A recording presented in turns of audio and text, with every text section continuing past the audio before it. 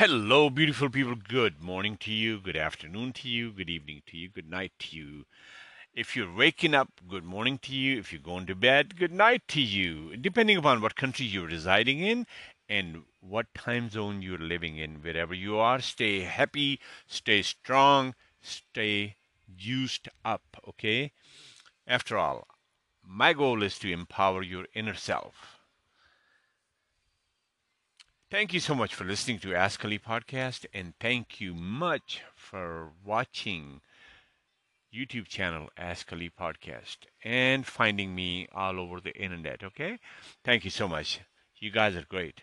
I appreciate it. In today's podcast, how about I ask you a question? Okay, I'm going to ask you like a personal type question. Not really personal, but I'm trying to make it important to you. And the question is, who lives in your head? Who lives in your head? Now, this question can be very simple for some, but for many, it's a loaded question.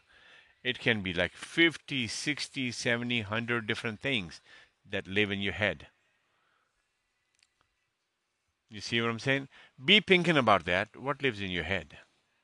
It's not what is important to you.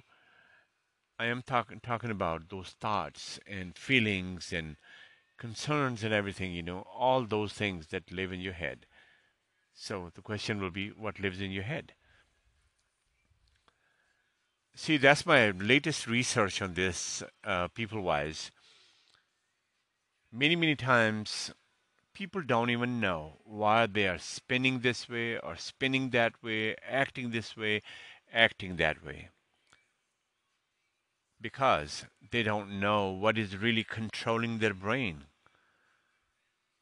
And the controlling brain can be many things. And I'm going to point out a couple of them today, okay? The rest of them you can just find. It's a big family of things. Rest of that you can just find yourself. Because the whole goal of this podcast is just to invite you to research your life and revisit your brain, revisit your life, and see if you can make it better. That's all the goal is. Other than that, there is no other hidden agendas, okay? So today, let's figure it out. What really lives in your head? You know, what I mean by that is, those fears, those anxieties, frustrations, depressions, concerns, dangers, however we feel about these things. And these are all kind of like devilish things that stay in people's head, and people operate from that standpoint. And many times they are so deep rooted in your head that you will not know why you're acting or operating or why you're not getting somewhere. You see what I'm saying? A very important question to answer. And the difficulty with this is nobody can answer this question for you, okay? Nobody can. Not a counselor, not a podcaster. Nobody can answer that question to you but yourself. And but yourself means just be honest and really look at it. What is really controlling your brain, Is it fear of losing? Is it a fear of losing a relationship? Is it a fear of losing money? Is it a fear of not having money? Or is it a fear of money may leave you one day? You know?